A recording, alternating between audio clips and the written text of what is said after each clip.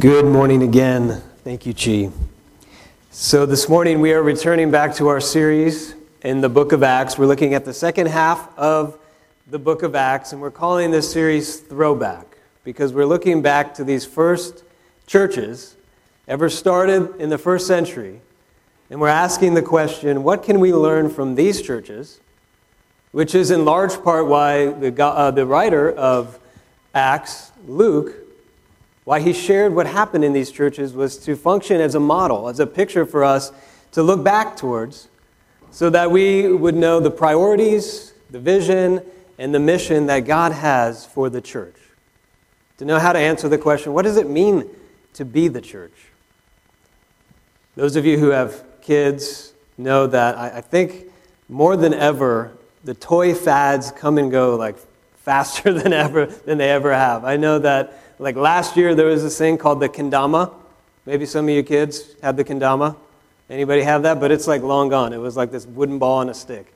And every kid had a kendama. And before that, it was these silly bands. And these silly bands were all over our house. And now they're just like completely gone. Silly bands, those are lame and old. And maybe when you were a kid, you had... You were part of the Beanie Baby craze, and you had to have the Beanie Babies, and everyone was like, these are going to be worth $1 million one day. And they were like 5 cents. My aunt bought me one. She's like, this is an investment for you. Thanks, all right. And I think I threw it away or something. And every Christmas, there's a new Elmo. There's Tickle Me Elmo or Dancing Elmo. These are all the fads that go through. But as Christians and in the church, we can also be susceptible to ministry fads.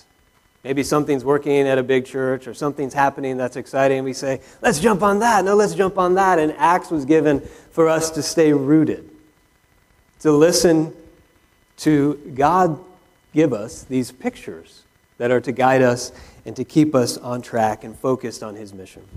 So far we've looked at 5 different churches throughout Acts. Now we come to Corinth. And in Corinth we see that Paul ended up staying there longer than any other place up until this point. The title of today's sermon is Enduring Church. And what we see here is that in order for Paul to endure, in order for Paul to stay in Corinth as long as he did, he needed to have something very special happen. Something that was very rare, even as we look at the Bible, this was a very rare event. He needed Jesus himself to appear to him and speak to him. And so what Jesus says to Paul, those are going to be, those words right there, that's going to be the focus of the sermon this morning. As we see that Jesus came to Paul at a moment when he was really struggling with fear. He needed encouragement. He needed encouragement to endure. Jesus spoke these very powerful words into that situation, into Paul's life, and they're here for us this morning. Because no matter where we are spiritually this morning, we could be long-time Christians, we've been Christians for many years, like the Apostle Paul. We see that even he, this great Apostle Paul, a very mature Christian, struggled deeply with fear and discouragement. And maybe we're here and we're still exploring the Christian faith, still processing where we stand. Fear can be the thing that holds us back from becoming a follower of Jesus, or it can be actually the thing that draws us closer into that. There are all kinds of fears we might be dealing with right now in this room. I know there are many. There are many who have fears about work. Maybe your performance at work. Maybe your future there at your company. Maybe you have fear of losing your job. Fear of finding a job. Fear over finances. Fears about this election and things that are going to happen in our country. Fears about school. Fears of losing a relationship, or fear over the breakdown of a relationship that is important to you. We have fears about our kids' futures. These things, all these fears, whatever that might be for you, these can be the most powerful driving forces in our lives. Even as we're sitting here in church, these fears are like sitting there with us as a constant companion. In his book called The Counseling of Jesus, there's a pastor named Duncan Buchanan, and he shares his conclusion from many years of pastoral counseling. He says, fear is the most powerful motivating force, and it's always close to the surface of our lives and reactions. It's at the heart of sin, for it draws us away from God and focuses us on ourselves. He's saying our fears are that powerful. And in my own life, as I think about my own life, as I think about my own pastoral experience, I think he's right. That fear is so often what moves us away from God. Fear is so often what turns us inward upon ourselves. But what I want us to see today as we walk through what Jesus said to Paul is that the opposite can actually be true. And if we see Jesus' words to Paul applied to our own fears, then we can see how fear can actually be the thing that God uses to draw us closer to himself and actually to renew our outward focus on the people and the places that he's put into our lives. So first, we're going to look at the context where Paul was. We're going to talk about the city of Corinth. We're going to get into Paul's life and refresh ourselves as to what's been happening with Paul. And then we're just going to break down each phrase of what Jesus said to Paul and look at it phrase by phrase. So that's the outline for this morning. First, Corinth. Corinth was quite a city in its day. It was a very large city and a very influential city in the Greco-Roman world. If there was a city motto for Corinth, it would have been, what happens in Corinth stays in Corinth. It was that kind of place. Some people say that it was 200,000 people, even up to 500,000 or 750,000 people. They loved their sports. They had the Isthmian Games, which overtook the Athenian Games. So they loved their annual sports celebration. They had two harbors. It was an isthmus. So on either side, they had these really active ports. And they developed a system where they could actually drag a boat from one port to the next port. So all kinds of trade was happening. It was a very wealthy city. People enjoyed all kinds of comfort. But maybe the thing that it was most well known for was its religious life, which was focused on their temples to Aphrodite, who was the goddess of love. And in that time, and in that culture, they had coined a phrase, Corinthianize. And to Corinthianize meant to live a promiscuous life. So their reputation in that day was being that kind of city. And so when it came to who they listened to, who did they pay attention to? They paid attention to the speakers who were most good-looking, who were the most entertaining, and who had the best rhetorical skill. And this is the place where Paul found himself. It was not an easy place to start a church, and not an easy place to follow Jesus. So that's Corinth. What about Paul? Paul was coming out in his own life of quite a sequence of events. He was driven out of Thessalonica, and that was intense. He went to Berea, and things were going there, but the guys from Thessalonica came, followed him into Berea, and drove him out there. And then he found himself, as we saw a couple weeks ago, in Athens. And so he took that opportunity while he was in Athens to defend the faith and courageously speak before the intellectual elite, but he was mocked there and he was kind of reviled there as well. So he came to Corinth. And although we see that he had the encouragement of some really good friends, he had some new friends, Priscilla and Aquila, Silas and Timothy met him. When he went into the synagogue, if you look at verse 6, it says, they began to oppose him and revile him. Now, Paul had experienced this kind of thing before, but they were taking it to another level. The NIV says they started to become abusive towards him. It was very personal. It was becoming more intense. And Paul started to react in a more intense way too. He shook his garments and he basically said, I'm done with you. Even though you are my people, you have no interest in what I'm saying to you. You're abusing me. You're abusing what I'm saying, so I'm moving on. But then he goes next door. So he goes next door, and what happens when he goes next door is that the ruler and the leader of the synagogue ends up becoming a Christian. So you just think about what's happening there and try to put yourself in that moment. Paul is every day going next door to the synagogue where they were abusing him and reviling him. And all this tension, their leader had become a Christian. So day to day he's experiencing this tension in a very hard city like Corinth. So Paul was very passionate. He was very devoted, but he was a real human being, and this took a heavy toll on Paul. One of the scholars who's commenting on this says Paul had hit a low point, and what he needed was a recommissioning into ministry and in his life. We think about that for ourselves. Don't we feel like that sometimes when circumstances are hard in our lives, when there's just tension that we're facing every day. And whether it be in our workplace, whether it be in our relationships, in our families, in our marriages, or whatever is causing us fear, sometimes we get to that place where we're at a low point, and we just need a recommissioning in it so that we're enabled to endure and go on and keep going. These words of Jesus, like they were for Paul, they can be powerful words of recommissioning for us to enable us to endure. So let's look at each of these phrases. The first thing that Jesus says to Paul is, do not be afraid. Do not be afraid, or fear not, is the most repeated command in the entire Bible.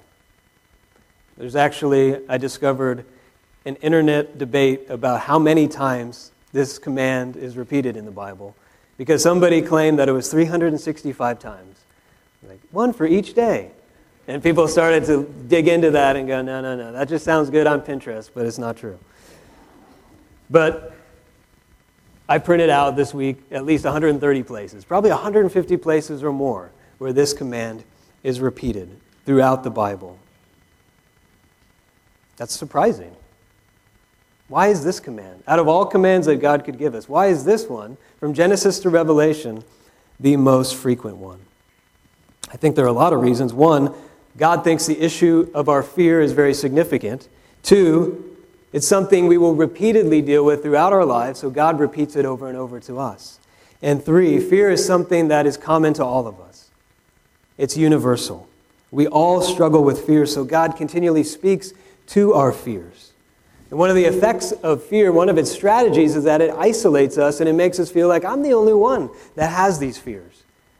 And so we tend to hide that, deny that, and tell ourselves we shouldn't be afraid. It's not that bad. But on the surface, what God does here, He's doing something that we are told never to do when someone shares their fears with us. He says, do not be afraid. If one of my sons comes to me and says, Dad, I'm scared of the dark. I heard a noise. There's a monster in my closet. Or as they have, I'm afraid I'm going to get hit by the ball when they're going up in the batter's box. If I say, son, do not be afraid, that's not going to help. And I know, because I've tried that strategy many times. That's minimizing their fear. That's just dismissing it. Don't be afraid. But that is not what God is doing here. You look at the letter, 1 Corinthians, that Paul wrote to this church.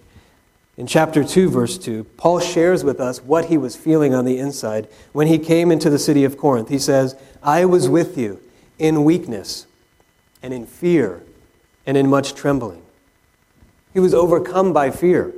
And when God appears to Paul and says, do not be afraid, he's telling him, I know you are afraid. I see that you are afraid. You don't have to hide it. You don't have to deny it. He's inviting Paul first to acknowledge his fear and say, you don't have to pretend. You are the great apostle Paul, but you don't have to pretend. You are fearful. You are weak. You are trembling. And I know. And God says, do not be afraid, so that we would acknowledge our fears. But he also tells us that to say that our fear doesn't have to control us, that there's a way out of our fears. The next thing he says to Paul, the second phrase, is where God starts to show Paul and us the way out of fear. He says to Paul, go on speaking and do not be silent. Now notice, God does not say, do not be afraid. I will take care of everything. There's going to be an easy way around this. You don't have to deal with this anymore. I'm going to take it all away. The way out of our fears is not around our fears, not away from them. God says, I want you to go right into the very thing that you're most afraid of. When God comes to address our fears, why does he do that? Often he moves us further into the thing that we're most afraid of. Why? I think it's to expose our fears and then to disarm them. In 1 Corinthians again, I want to read the fuller context there of chapter 2. Paul says, for I decided when I got to Corinth to know nothing among you except Jesus Christ and him crucified. I was with you in weakness and in fear and much trembling. And my speech and my message were not in plausible words of wisdom, but in demonstration of the Spirit and of power, so that your faith might not rest in the wisdom of men, but in the power of God. For Paul, I don't think he was afraid of public speaking. He had done that many times. It was how he was going to be perceived and rejected by the people he was trying to proclaim the message of Jesus to. And so in Corinth, it was by moving into, not away from, the thing that he was most afraid of, that Paul would learn at a deeper level that it was not about him. It was not about his skill. It was not about his power. It was not about his ability. But it was about the power of the gospel. So Paul learned in Corinth that God uses us most powerfully in our weakness, in our fear, and in our trembling. He couldn't learn this by running away.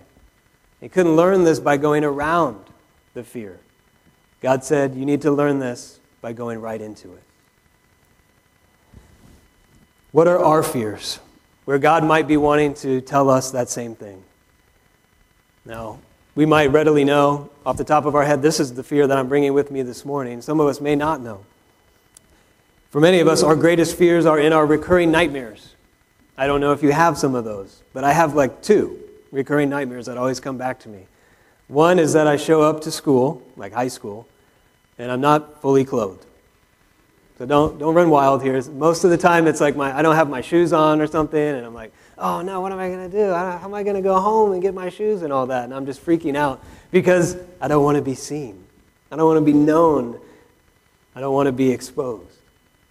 My second recurring nightmare is that all of a sudden I show up to a church or some speaking engagement and I have no notes. They're gone. I lost them. And it's like time to go in 3 minutes. And I'm going, okay, what are we going to talk about? How's this going to go? And there again, there's one of my deepest fears. The fears of failing, of being seen as inadequate. Thankfully, most of those recurring nightmares, whatever yours are, don't come true, hopefully. But we need to know our fears. We need to name our fears so that we can see how God might be calling us to go right into them. To learn that it is about His power and not ours. Neuroscientists tell us that when we're afraid, we're functioning at our lower brain level, in our amygdala. It's a fight or flight response of our brain. And this is how we often deal with fear. We either want to fight it and say, this is not going to control me. I will deal with this. Or we just want to run away. Instead, we need to feel it. And we need to follow it. Psalm 56:3. David says, when I am afraid, not I will run away, not I will fight it off. When I am afraid, I will trust in you. Our fear is actually a gateway into deeper faith. The next thing that Jesus says to Paul is, for I am with you. Often in the Bible, when God says, do not be afraid, He follows it up by giving a reason for us not to fear. And that reason is often, for I am with you. I think this is because, in large part, our fears and the power that our fears have over us is not just about what we will fear will happen, the thing that the circumstances or whatever we fear might happen in our lives. It's a fear underneath the fear that we'll be alone in whatever might happen, that will be abandoned. Some examples. If we're afraid of our kids, for parents, not turning out the way that we hope, there's a fear underneath the fear that the blame will be ours. It was up to us. And we'll be alone with that regret and that guilt. Fear of finances. There's a fear underneath the fear of, if something happens financially to me, I'll be all alone. I've got to figure it out all myself. And how will things work out? The fear of facing maybe our personal stuff, the things that we've kind of pushed under the surface in our souls, grieving and pain. We fear that. We fear if we go there, we'll be alone with it. We won't know what to do. Or the fear of failure and rejection. We might fear failing in a specific way in our jobs, but what we fear underneath the fear is being abandoned and being alone. So when God says, for I am with you, there's so much weight, there's so much power packed into those 5 words. He said these words to Abraham. He said them to Moses and to the people of Israel in Numbers and Deuteronomy, in Psalm 23, to the prophet Jeremiah and Isaiah. He isn't just saying, I am with you, I'm observing what's happening to you and I see it. He's saying, I The Almighty God of the universe, I am with you. I am is God's covenant name. His covenant commitment is carried in that name. And with you is God's empowering presence. So these words are covenant promise joined to empowering presence. That whatever we're facing, God is with us in those ways. Whatever He calls us to do, He enables us to do in His strength to carry out. Wherever He calls us to go, He goes before us. Whatever happens to us is never outside of His greater purpose for our lives. Our fears then can be totally reframed based on who's with us in our fears. Psalm 23:4 says, even though I walk through the valley of the shadow of death, I will fear no evil, for you are with me. So if for some reason you had to walk through the darkest and the scariest part of town, say this was Skid Row in Los Angeles at 1 a.m., if you're all alone making that walk, that's a pretty frightening thing. But if I said to you, I want you to walk down Skid Row at 1 a.m., but also you'll be with Superman. He will be right there with you. He'll just kind of walk with you. Then that would completely reframe that situation. Who is with us in our fears can change everything. Next, Jesus says, no one will attack or harm you. Now, this isn't a blanket promise for all of Paul's life. He did suffer in his ministry, but for this season of his ministry in Corinth, God said, you may be threatened, but nothing will come of it. And Paul's fear of being attacked or harmed would have either caused him to stop teaching and stop sharing the message of the gospel, or it could have caused him to leave and go on to the next city. God is saying, I have you where I want you to be. You can trust me to take care of you. Because what was at stake here was more than just Paul's emotional health and his own personal comfort in dealing with his fears. If he was stuck in his fears, he would have missed the opportunity of why God had called him to Corinth in the first place. So this is an important point when it comes to fear, that dealing with our fears is not just about us or improving our lives, but it's also for the sake of our calling. So we don't miss the reason why God has us in the places. He's called us to the people that He has called us to be with. I was reading a book by an author named Gordon T. Smith called Consider Your Calling. 6 questions for discerning your vocation. And he has questions like, what is God doing in the world? Who are you? What is your life stage? But he concludes the book by saying what might be the most important question for us to wrestle with when it comes to calling is the question, what are you afraid of? And that avoiding this question can be the very thing that keeps us from finding and fulfilling God's calling in our lives. And this is because fear tends to turn us inward. And our fears cause us to insulate ourselves. It's a funny illustration of this. Halloween is tomorrow. I don't know if you're celebrating Halloween or what's going to be happening for your family, but I remember growing up and being very fearful of getting that evil apple from a neighbor that had a razor in there. You heard that story? There's a story that went all over the United States. It was like there's people out there putting razors in apples to tear kids' mouths apart and all that. So we would take our candy out and inspect it before we ate it. And as I was doing some reading this week, there's a sociologist at USC, Barry Glassner. He used to be there. He wrote a book called Culture of Fear, where he was kind of debunking some of these myths. He said, there has never been a single confirmed death or injury from a stranger poisoning Halloween candy since the first scare surfaced in 1958. So, you don't have to be afraid of that.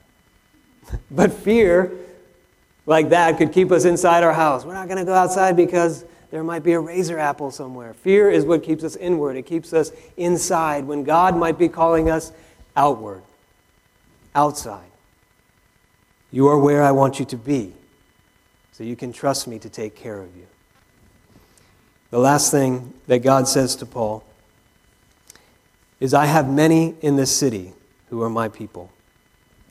And God is saying there to Paul, what you see here is a difficult place. All kinds of obstacles, all kinds of barriers for planting a church, for helping people follow my son Jesus and embracing him. But in spite of that, I am at work here. One of the most difficult aspects about our fears is how they distort reality. It's like we put on a pair of binoculars, but we're looking at things through the wrong lenses. We look at our fears, and we're looking at them through a binocular, and we can't even see anything else. We just see this zoomed-in picture of what we're afraid of. And when it comes to God, often when we're stuck in our fears, we flip the binoculars around. God seems way out there. Is he there? I can't even see him. He seems so distant. What's fascinating to me is to note that there is still a church in the city of Corinth today. One of the few places in the book of Acts where we see a church that can trace its lineage from now to this very moment. These very things that were happening with Paul in the book of Acts. What God is saying to Paul here is, I have a 2,000-year plan at work. This is year one. So you can relax. This is not about you. This is not in your control. This is my purpose and plan. As our fears can often exaggerate our own sense of importance, our sense of being in control of our lives and our circumstances. And God is saying to Paul and to you and to me, you are not in control. There's a bigger purpose. There's a bigger picture that's at work here. So for many of us, we need to turn the binoculars around. Whether it is our jobs, whether it is our finances, our marriages, our kids, school, the future, we need to flip it around and remember He is in control, not me. There is a bigger purpose. So how can we do that? When we're stuck, when we're looking through the binoculars and it's like, this is big, this is happening. I don't think I can turn these things around. How do we have the power? How does that happen? Well, Timothy Jennings is a neuroscientist. He wrote a book called The God-Shaped Brain. He said this: when fear increases, love, growth, development, and healthy thinking decrease. When love increases, not only does fear decrease, but growth, development, and healthy thinking all improve. Fear and love are inversely proportional. And that's the key statement. Fear and love are inversely proportional. 1 John 4:18 says, perfect love drives out fear. Fear is driven out as we turn those binoculars to perfect love. The love that has been shown to us and given to us in the gospel. To remember that Jesus entered into, Jesus experienced our greatest fear and His greatest fear, so that we would never have to. The thing we should be most afraid of, the fear that is underneath all of our fears, is that we would be separated from the loving presence of God. That we would be closed off to God's loving presence. For God to say to us, I am not with you. But on the cross, Jesus said, my God, why have you forsaken me? Instead of hearing the words, fear not, for I am with you, Jesus heard silence. Despite all the ways that we run away from God, despite all the ways that we resist God, God in Christ ran towards us. He was forsaken so we would never have to be, no matter how great our fears. This is the ultimate antidote for our fears. Perfect love driving out fear. And the Lord's Supper, which we will celebrate in just a minute, is this tangible reminder of God's perfect love. So this morning, and in a moment, as we come, I want to invite you, bring your fears with you. Come into the presence of the one who has perfect love. So you can bring those fears with you and leave them there. So you can hear the words, do not fear, for I am with you. Amen. Let's pray. Heavenly Father, we thank you for these powerful words. Fear is a part of our lives, and you know that. There are fears that are welling up. There are fears that are controlling us. There are fears that are impacting all of our lives. And we thank you for such powerful words. Do not be afraid, for I am with you. And I pray now that as we let those words sink in, as we come to the picture of perfect love, the body of your Son broken, his blood shed, that you would do work even now, even this morning, to drive out our fears and help us stand more firmly in faith. We pray this in Jesus' name. Amen.